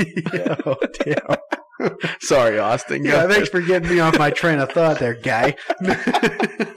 But number two, going back to you saying, like, if that deer would have came through, you would have felt bad if you shot it. Like, that just shows what kind of a guy you are. Like, you guys both put in really hard work to get on this deer and game plan and everything. I'm sure everyone would have been happy if you shot it. It goes both ways, honestly. But the fact that you would have like felt bad but been happy and like that's a piece that like everybody has to struggle with that. It's like the devil and like the angel on the shoulder. You know what I mean? Like you're like, oh man, he's been working so hard for this deer, but it's right in front of me. I've said it with you, in Goon. Yeah. You had Goon on camera for a couple years, and this is a big deer from Pennsylvania. This deer had no reason to be near us at all. And you were after him for a couple years, and you had told me, we scouted and we did some spring scouting, and I found some bedding, and you're like, hey man, you help me find it. Let's get in there after him. And I'm like, dude, I don't want that deer to walk past me and me to shoot it. Like, yeah, it'll be an amazing deer and I will love it forever. But the feelings I'll have, like, I will regret doing it because I know how much this deer means to you specifically. And it's something that you've been after for 2 hard years. Specifically that buck. Yeah. No, I feel you on that. So I have the same feelings as Homie felt, if it would have been him, how the tables would turn. Yeah, I feel you on that. Yeah, I mean, it would have just been like that initial, like, dude, I mean, I don't know if I'd have been a phone call or, I mean, he would have heard me shoot because, we're only 250, 300 yards apart. So, he'd have been texting me. I'd be like, well, you probably just come over here. I mean, what do you say? Be like, seriously, you should just come over here because, then he's going to know. Yeah. I know exactly what you say. I just shot Mr. Freeze. That's what you say, right? I mean, so I'll break it down. Oh, no, you just say, oh, no, I just shot the biggest buck in my life, and then you, play it down low, and then you just have a guy walk 300 yards to you, and then when you give him the camera and you're on the ground, then all hell breaks loose. I mean, that's what happened. So is that what I should have done? He's like, nah, probably just the biggest buck of my life, but, he's probably just come over here. Yeah, I mean, one solid tear running down your face. Play it real simple to you. I let Homie hunt this piece with me, right? Yeah. And I knew this deer was there. Yeah, that says and enough right there. I knew that the chance of Homie shooting it was really good. I had put the work in to find this deer. I literally knew exactly where to get velvet pics of him. I knew exactly what he was going to do late season. I had the idea of the scrape tree. I hung the stand where, for Homie, that this buck had been frequenting this scrape for 3 years. That's the right? Homie set. That's the Homie set, right?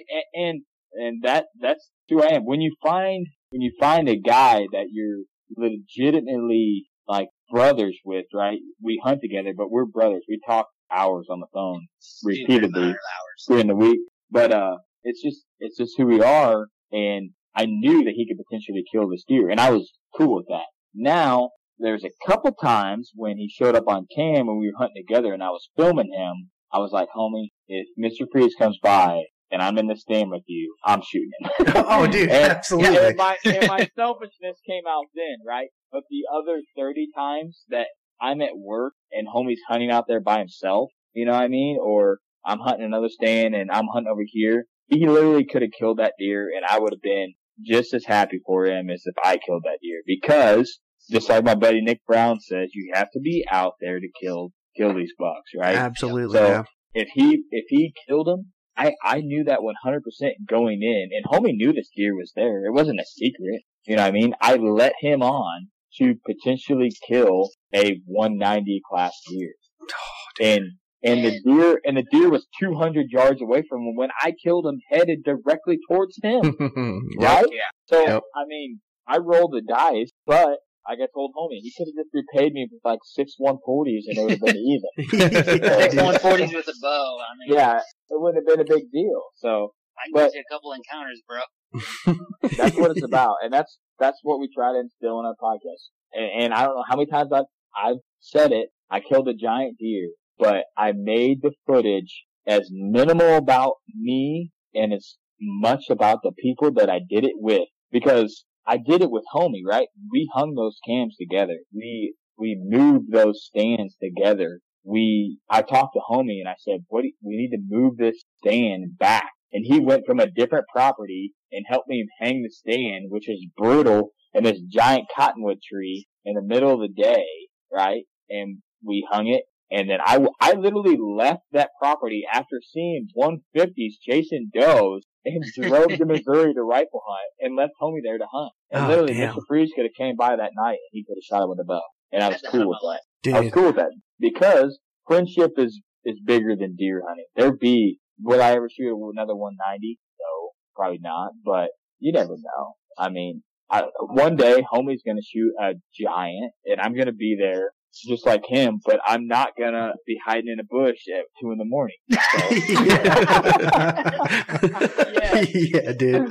I was going to say, I knew, so after we got Mr. Freeze caped out, we got him back, we had to go to the local bar, just kind of, feel it out, just see what everybody else was up to. Nobody believed that Cody shot like a 190, so we had the rack in the truck. And remember that guy was like, no. Yeah, that guy's like, that's not 190. Like, dude, just look at it, I mean, you already said that 14 times that day. Just look at it. Look at it. So, we're at the bar, and, I'm just trying to, Cody had already posted that he killed Mr. Freeze, and I was just going to share it and, type up kind of my perspective on it. And, I just literally set my phone down and walked outside because I was getting emotional again. And it wasn't because I didn't shoot the deer. It was because I was super proud that Cody achieved his goal. And then, we go home. I'm dropping Cody off at his house. And then this is when it got real bad, is because he started just looking through everything that I recorded of the recovery, and he's bringing his kid out. And I was like, dude, I start losing it again. I was like, dude, I brought my 6-month-old on a 190 track. Yeah. 6-month-old tracking a 190, 50 yards. So, I was like, dude, I want to do this right because, I mean, this is, your deer. We're going to be upgrading to Premiere Pro to edit our videos. And obviously this is going to make it into a video. And I was like, dude, I just, I have no skill in that realm. And I want to do this right for you. And I was like, maybe we just have somebody else do it, And he's like, no, you got it, bro. We can do it. We're good. And I was like, I don't know. But, just that trust Cody instilling in me, we got it. We just, we don't have no time frame. We don't have nobody expecting any video. I said, we got all the time in the world. We'll get it right. We'll do it right. And we did it right, I think. Yeah. Dude, I agree. I think you did it right too, man. Yeah, it was incredible. 95 revisions. It's good. Yeah, dude. Hell yeah. It's a fine product. Yeah. So Cody's the only one showing emotion in this one. It didn't get recorded that I was losing it, but I lost it just as much, if not as more than he did. Mm-hmm. It was the first time that I felt extremely proud for somebody else to shoot a giant buck. And that's something else, I talk about on our show is you're not always going to shoot a giant. And it's not always about shooting a giant, but if somebody shoots, a buck and they're proud of it, get behind them. Oh, absolutely. Be proud of their ass, for getting out there in the morning, getting up, getting out in the woods, or in the evening because their wife's probably mad at them that they're going hunting again. Just be literally ecstatic. Just be obnoxious that they killed this deer or any deer, and show them the love that each deer deserves. Or even if it's a shed, we've had a lot of that lately. Just be proud. We haven't had a lot of that lately. For that guy. And just spread the love because the love is getting thin. The love is getting short. And I know one thing when I killed my biggest buck, I was like, okay, yeah, everybody at camp's gonna be happy. And then it was literally maybe an hour and a half. We talked about it, and then it was done. I was like, well, that's some bullshit. I want to enjoy this for the rest of the day. I killed it in the morning. I want to enjoy it for the rest of the day. Nope. Had lunch. Teal dressed him out, and he was done. That was it. Then they were hunting the evening, And that's one thing that I really try to instill on our show is just Cody and I have said on here, just soak it in the moment because that's what we want to do, and that's what every deer deserves that you're proud of and that you view as a trophy because time goes by quick, man. Dude, I couldn't agree more. And everything that you just said, it rolls right on back. And I feel like me and Charles kind of have the same thing going on, but it really says something about another person when you have a really good hunting buddy and you can share those experiences with each other and you can talk about everything and game plan and hunt the same properties and have trust in each other. And it's really a good feeling to have that one person that you can go out and hunt with and rely on, and they're always there. And that kind of rolls into, man, I know it was an easy drag with Mr. Freeze, but it was good to have a hunting buddy there, right? A couple. Jake was baller.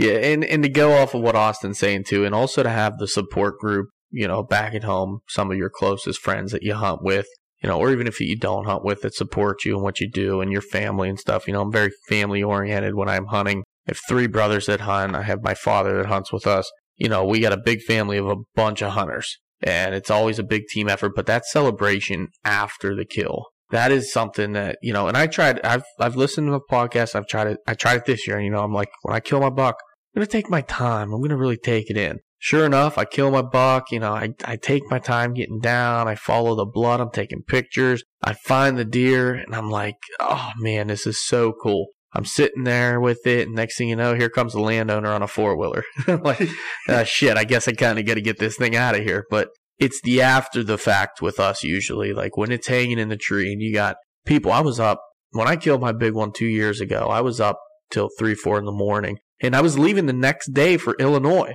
We were going on our out-of-state trip to Illinois the next morning. We were leaving at like 7 in the morning, up till 3 and 4 in the morning. Our one buddy's a cop. He's there with the cruiser, with the light shine on the deer. And it's just story time, man, for hours and hours and hours. And you're on a high. Like, I couldn't even sleep that night. It's incredible. So I know what you're talking about there, man. It's just, taking it in is probably the best advice you can give to anybody. Doesn't matter how many years they've been out there. The best advice you can give to anybody, take that moment in, because, my deer goes off to taxidermist and I don't see it anymore for a while, and, I miss him.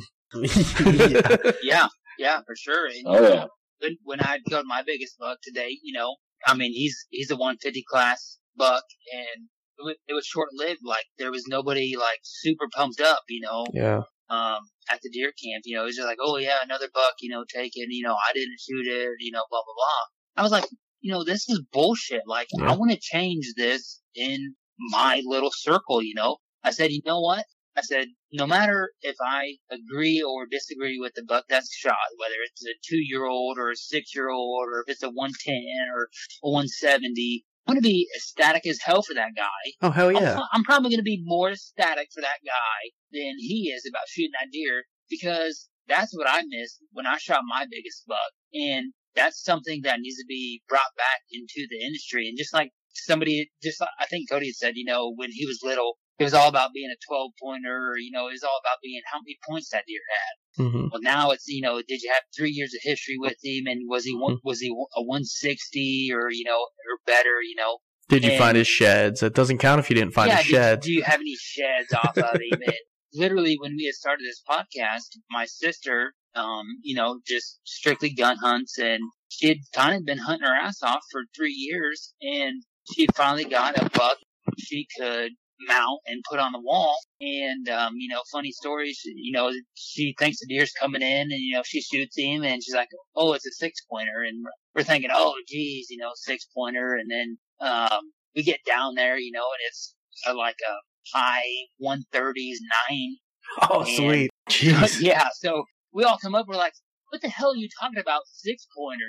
This is like legit good buck, and, just dragging that deer out. I had her husband, my brother-in-law, my older brother, and me dragging him out, and then, they kind of die off, but I'm like, just instilling that thing of being fired up, and I just dragged this deer, an extra 120 yards by myself to the field edge, and then when everybody gets out there, then they get a look at him, and then, get some good pictures and stuff. So, that's what I talk about, just being excited for somebody when they shoot a deer, and whether they're proud of it or not, just give them the satisfaction that they've done something great. Oh, dude, absolutely. And you know what? Next time you shoot a big buck, send me a picture. I'll make you feel like $1 million. Yeah, that buck you shot, dude. Great buck. Shoot a big buck first. No, I think you shot a great buck this year, to be honest. It's a great buck. Let's, I think Cody fell asleep, so why don't we get into a little round of something we had as a surprise. We didn't send you earlier. We lined up some rapid fire questions for you boys. So whoever hits the button first can go ahead and take each of these. But Austin, why don't you lead us off with the first one, buddy? All right. What is your favorite hunting tradition? Eating deer hard. I like that. Me too. Favorite hunting tradition? Man, that's tough. I don't know. I think it's like that, this is going to be weird for a lot of people. I think it's like that week or 2 weeks before season starts when everybody's just like so jacked. They're sharing velvet pics and everybody's thinking about how great and grand their season's going to be, and it's probably going to be shit like most seasons are. I think that's my favorite time, when the stress really isn't on to kill one, and you're just getting really amped up. You're in the backyard shooting a bow every day. That's my favorite tradition. Dude, that's a super solid answer. Yeah. That's not what I expected. Totally at all, out of the but box. I like that I a really lot. dig that. Yeah. All right, boys. What's your best advice for a new hunter? Keep it short. Cody's sleeping. Oh, I'm good, man. I just took a pee while homie was talking. I was rambling. Yeah. Velvet lights kicking in. Velvet lights kicking in. Okay. Best advice for a new hunter: don't worry about what you shoot. Shoot as many deer as you want. Forked horn, 6-pointer. I killed a ton of tiny deer. I don't even know how many button bucks I've killed, bro. I mean, seriously. Mm-hmm. I got a button buck village dead over here. But take advice from other hunters, even if it might be wrong. You got to figure out what works for you. I like that. Solid. Come on, homie. Cody kind of took mine. Like I said before, I wish I would have shot them 100 inches, 120 inches, just to build up my confidence and, have that, deer recovery experience. So I will go off of that and say, our season starts October 1st every year, no matter what day it is. And deer transition their movements and patterns throughout the year. I wish I would have known that when I started bow hunting. Yeah. Oh, dude. Yeah. That's good, too. Yeah, no I'm doubt. totally down for that. No doubt about it. That is, and figuring out on which property they're moving at what time of year is huge, too. Yep. So that goes right in with it. What's your next out-of-state hunt that you have planned? We're both going to Missouri. I'm going to drag homie. That's about the only thing we got planned right now. I can dig that. I'm going to introduce homie to the camaraderie of homemade biscuits and marmalade, orange marmalade, in the morning after you just shot a buck with a rifle in Missouri. Oh, damn. That sounds good. That sounds like a good ass I've never hunted time. with rifle, only shotgun.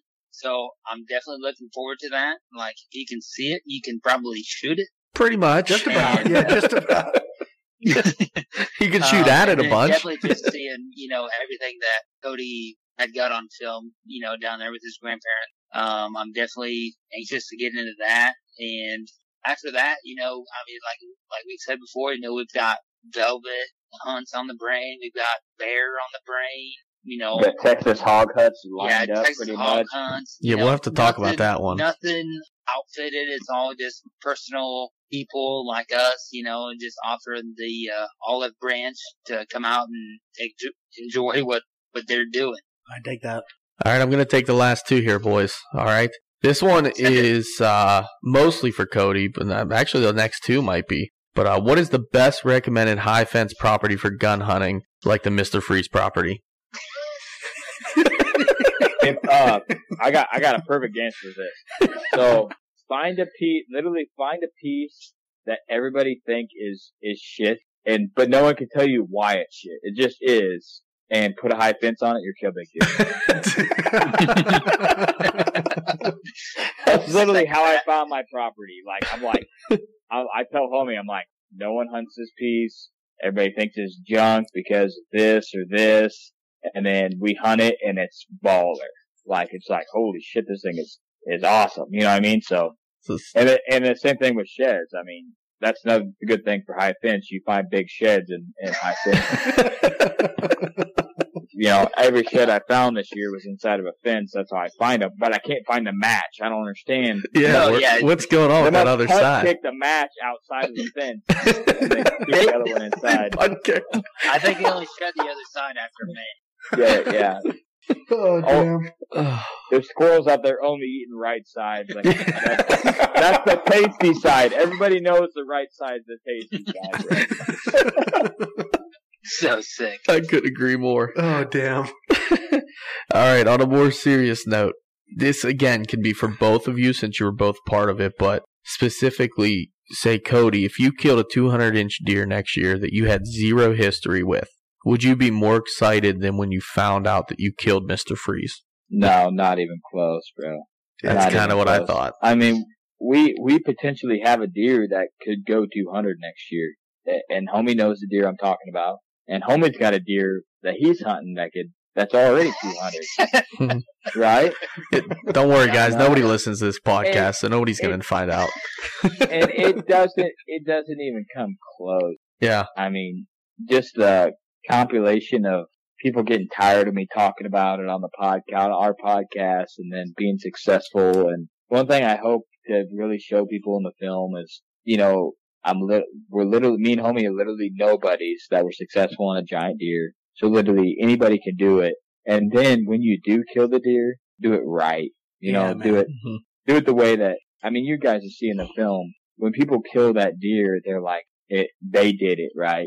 They conquered it. It wasn't like, you know, I tried to make it about the team, the deer, my family, the people that supported me, the lessons I learned, and how it's going to make me better. And one thing I fear now is that I did accomplish that. I'll never be able to like satisfy an itch of beating what I did, right? So this year I'm excited, of course, to deer hunt.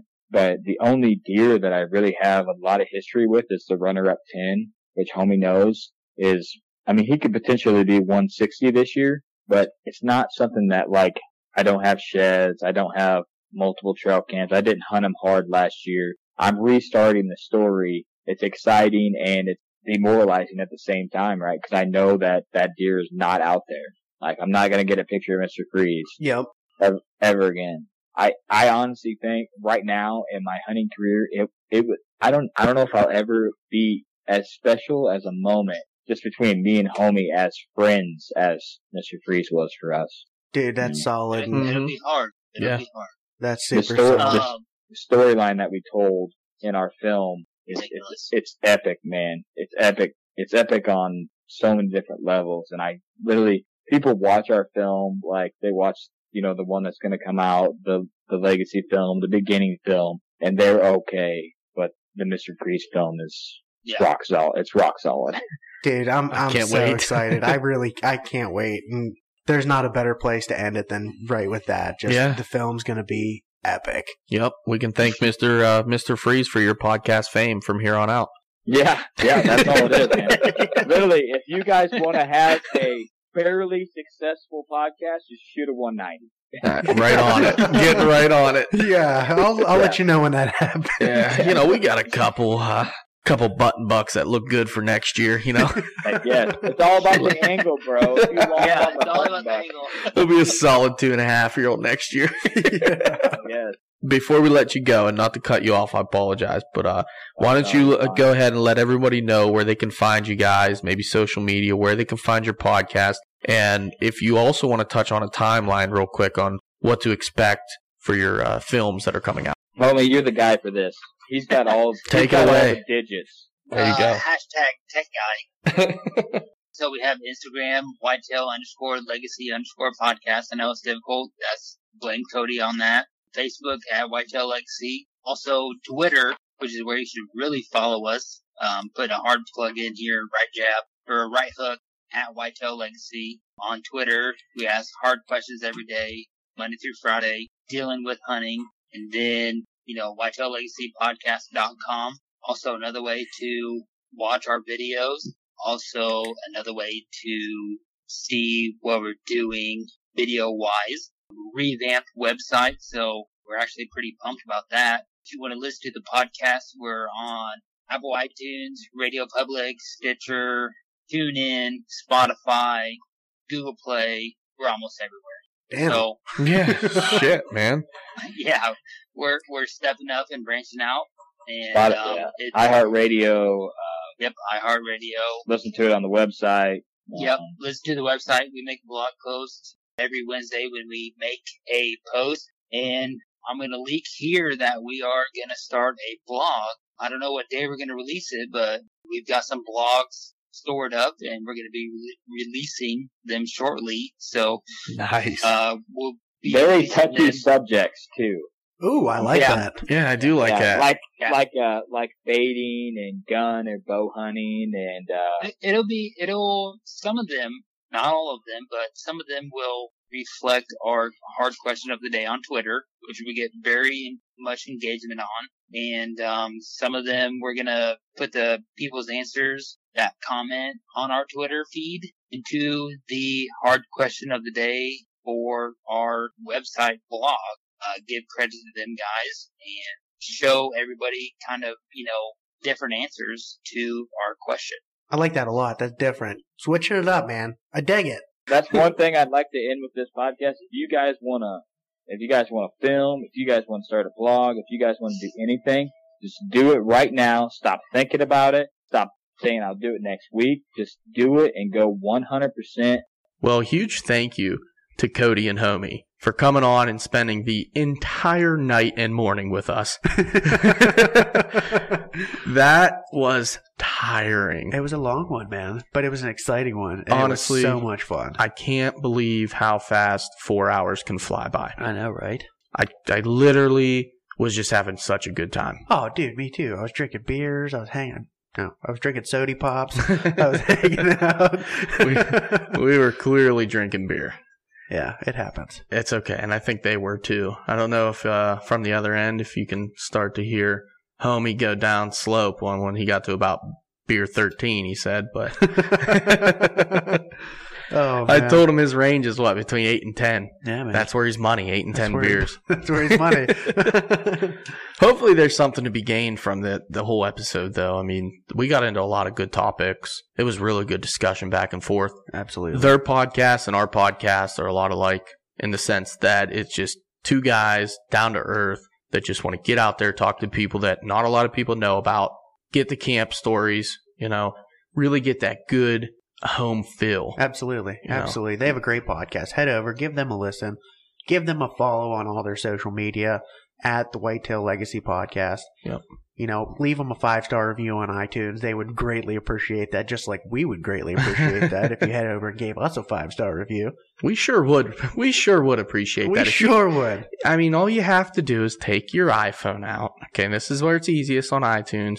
You go into your podcast app, you find us, you go to the very bottom of the page, and there's 5 stars right there that are empty. You click the very one to the right, the last one all the way to the right, 5 stars, click it, and you submitted it. Boom. And if you want to say a little thing about us, hey, love the show. Hey, you guys suck. Hey, don't ever get those drunken idiots from Illinois on again. All they do is kill big deer and high fence. Nobody wants to hear that shit. Yeah. No, but they're a good group of guys. They really are. They're so much fun. I can't wait to hang out with those guys. Yeah, we got to make something happen. They were talking about ATA and stuff for next year. I think we need to make that happen. That'd be huge. We will definitely try and do that. I think it'd just be cool to get down there, meet all kinds of new people, and meet Matt and Cindy as well. Certainly. They're always down there. Yep. Shout out to VIP. Shout out to VIP. We're looking at the veteran broadhead right here in front of us right now. It is nasty. That red, white, and blue. I can just hear eagles soaring. I can hear it. Hi, Cindy. All right, boys. Well, I had a lot of fun. What about our social media? Where can they find us, Austin? Head over to Instagram, Facebook, YouTube, Go Wild. Soon to be Twitter. Soon to be Twitter. Soon to be Twitter. I've gotten on there 2 or 3 times now, and I literally just last night fell asleep with it in my hand. Get on it, kid. I will. That is all at the Whitetail Distraction Podcast. That it is. That it is. That's all we got. I like it. Next week, maybe we'll talk to some more guests. Probably. Maybe not. Maybe not. I do have one request also, maybe for the podcast to kind of get into the Kill and Grill in the background. Maybe do an episode on the Kill and Grill. We shall. Maybe bring in some people like either bring my dad back on or someone that's been to every single one of them. Yep. Talk the history, or I'll get the information from him from back then. Absolutely. Because I'd like it's that. Something I've been doing since I was really young. Certainly. So it's really cool. It's a good tradition. Everybody out there should be practicing something like that. Absolutely. I agree 100%. All right. It's almost time to be shooting our bows and looking for turkeys. Yeah. Thanks for listening, guys. Thank you. The distraction is real. The distraction is real. The distraction is real.